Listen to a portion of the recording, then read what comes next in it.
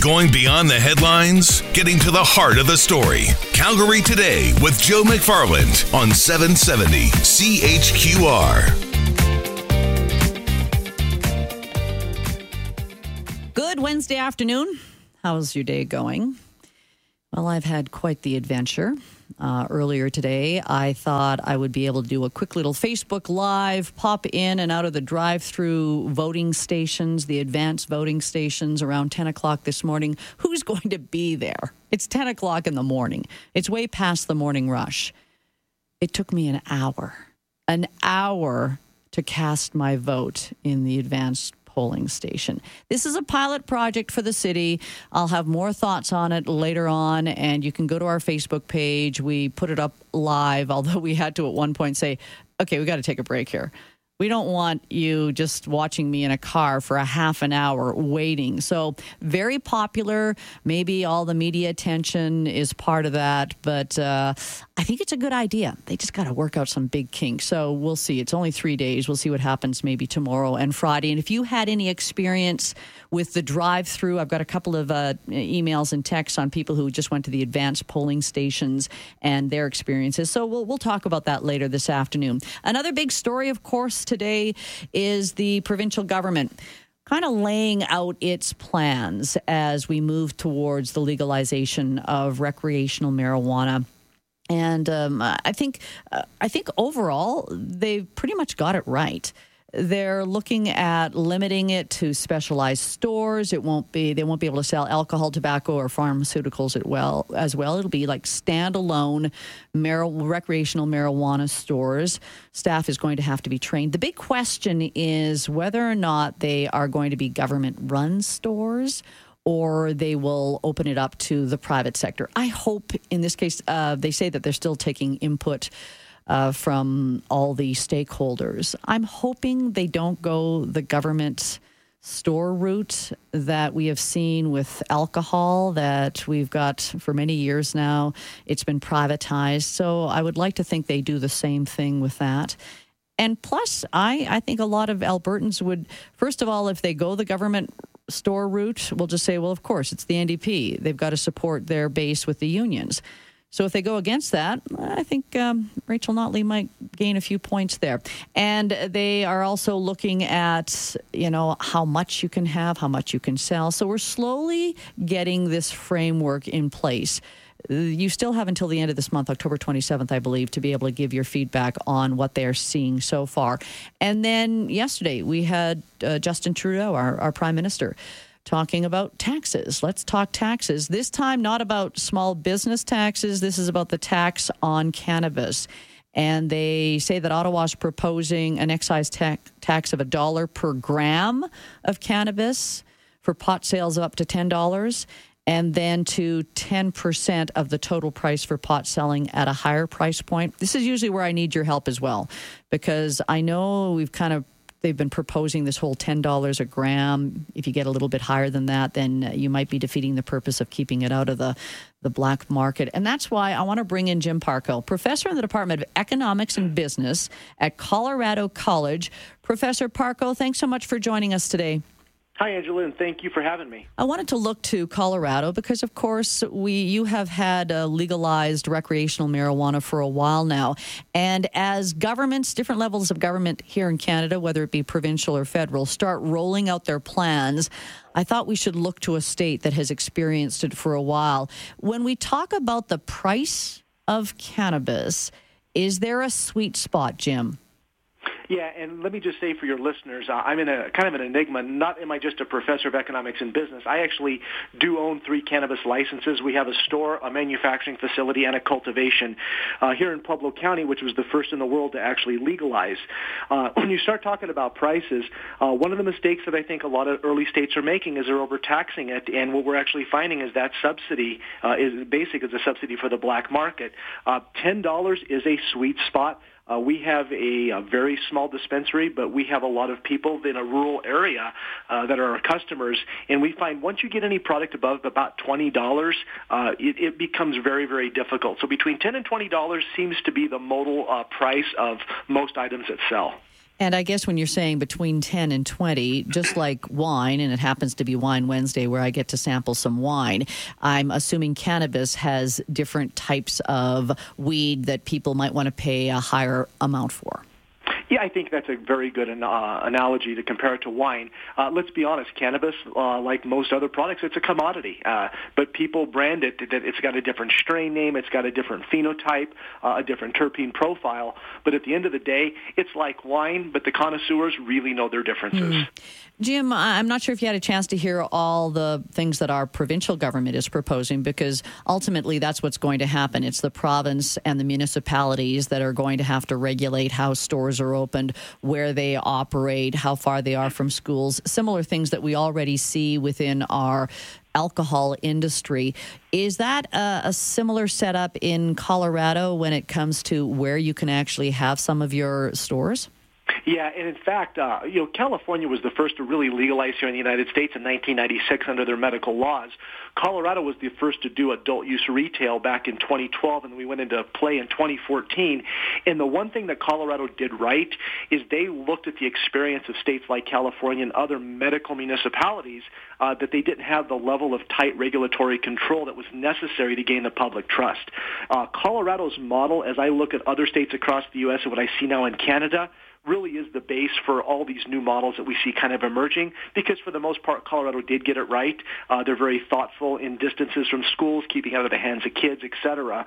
But I think from what I do know of the Canadian model, it's not surprising that Canada, once again, is about the most progressive. Not only are you getting all of it right, and I love the discussion they're having now on taxes, because that's a very important one to kill the black market. But more importantly, unlike the United States, it is your federal government that's leading the effort, and I can't tell you what a benefit that's going to be to the industry there. Yeah, because we always point out when we talk about, well, look at the states. Well, only certain states, and the fact is your federal government hasn't recognized legalization of recreational marijuana.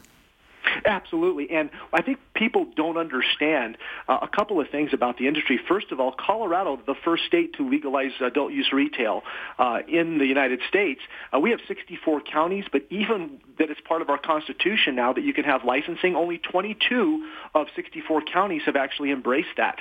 So just because it becomes legalized, even at the federal and the provincial level, it does not mean it's going to be available everywhere, because at the end of the day, it's one of those issues that really is locally controlled through licensure. And I'm guessing the Canadian model will probably follow similarly in that regard as well. Jim, even our parliamentary budget office, and this is our federal parliamentary budget office, they've talked about estimated tax revenues from cannabis could be in the hundreds of millions of dollars a year.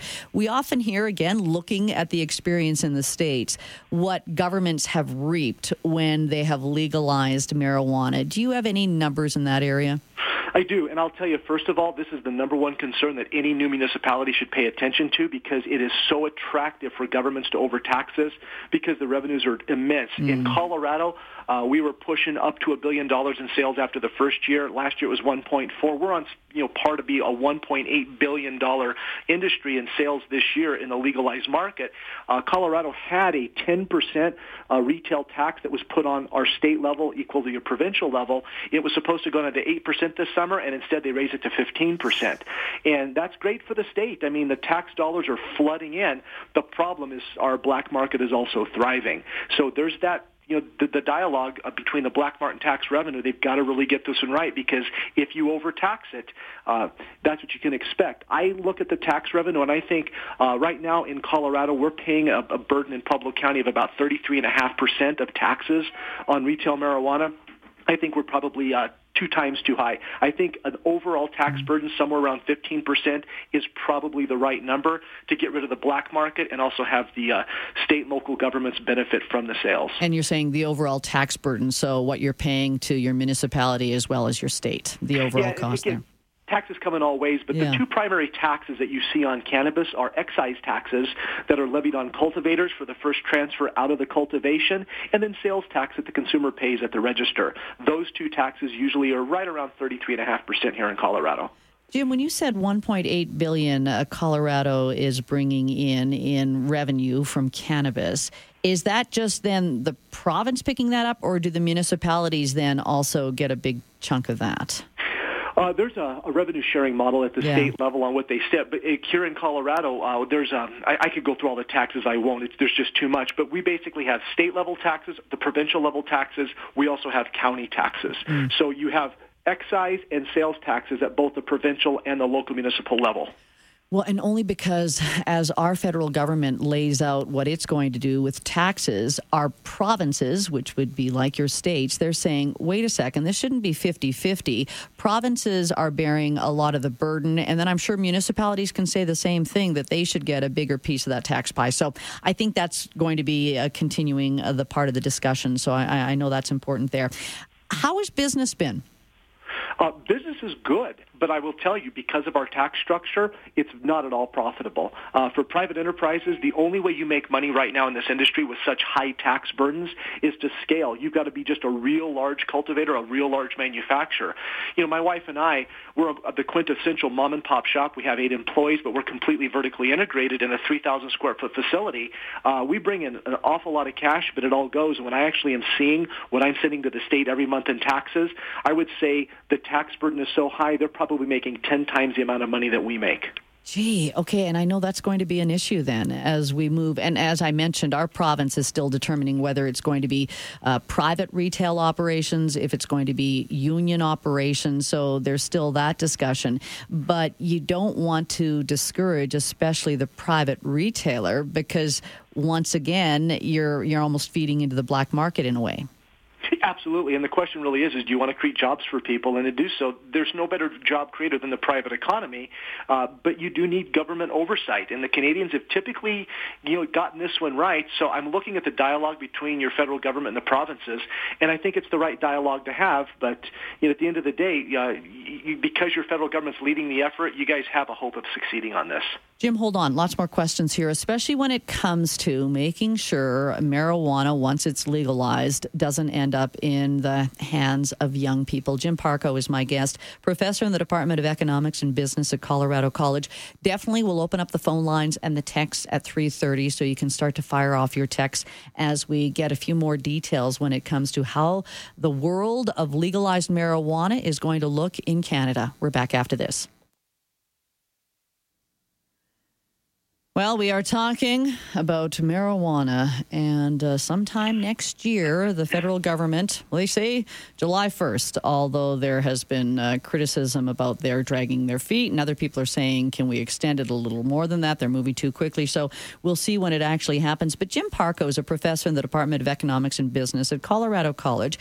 But as Jim rightly pointed out, Jim, how many stores do you own? Did you say you won? It's just one store. It's also a manufacturing facility and a cultivation.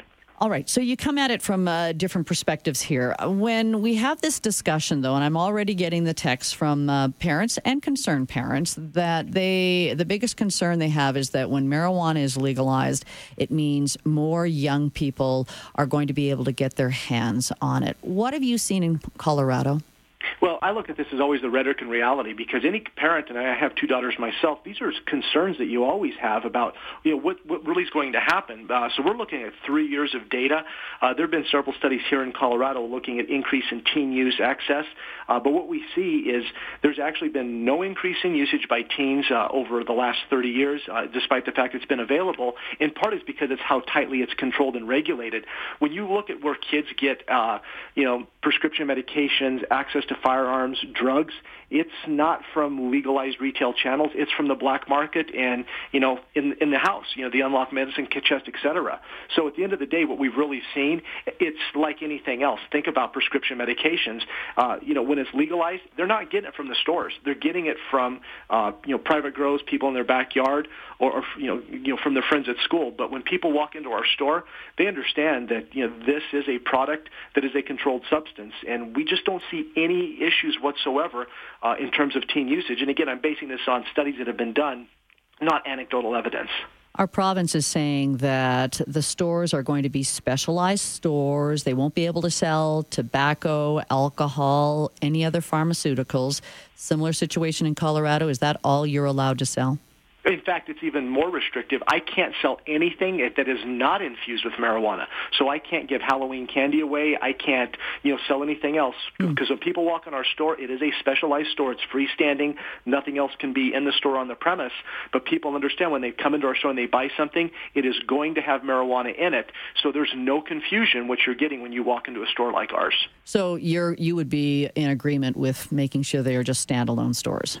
Oh, absolutely. I think you've got to think about structure, and it comes in terms of regulations. It comes in terms of physical facilities and how you set things up. But if you really want to protect young people, the way to do it is to actually create structure, both in regulations and physical plant and property, to make sure they don't have access. You mentioned, I think it was 8 employees you have? We do. Highly trained. Yeah, we pulled every one of them out of the unemployment line. These were, underprivileged, people that just were struggling in a town that had lost our major industry about 25 years ago. We had a plant, the steelmaking plant, that employed 25,000 people in a town of 100,000. They closed in 1982, and since then we have struggled as a local community. So when they legalized cannabis, we were one of the first ones to come forward and say, you know what, let's our community do this because we need the jobs and the tax revenue. We did so, and it's been quite successful for us. But the people that are in the industry, they are very highly trained. It's like any other industry. It's a craft. But you've got the retail associates that are like any other retail, whether you're selling jewelry or pharmaceuticals. But then on the extraction side, it's much more highly mechanical. On the cultivation side, it's commercial agriculture. So it's just been neat to see the expansion of the types of jobs we have in our community. And we're pulling people out of the unemployment line and putting them to work, and all boats are rising. Jim, we'll definitely touch base with you again just as we see our tax things fall into place and everything else. So I really appreciate your perspective. My pleasure. Oh, I don't think I did that. Oh, I think he just was cutting off. But anyway, thanks, Jim. Jim Parco, professor in the Department of Economics Business at Colorado College. 403-974-8255. I want to throw it over to you. That's the number to call and text. We're getting more of a framework here. What do you think of the province's ideas? What do you think of the federal government's when they're talking about the tax structure? I'm Angela Kokon. You're listening to Calgary Today. We've got news coming up next.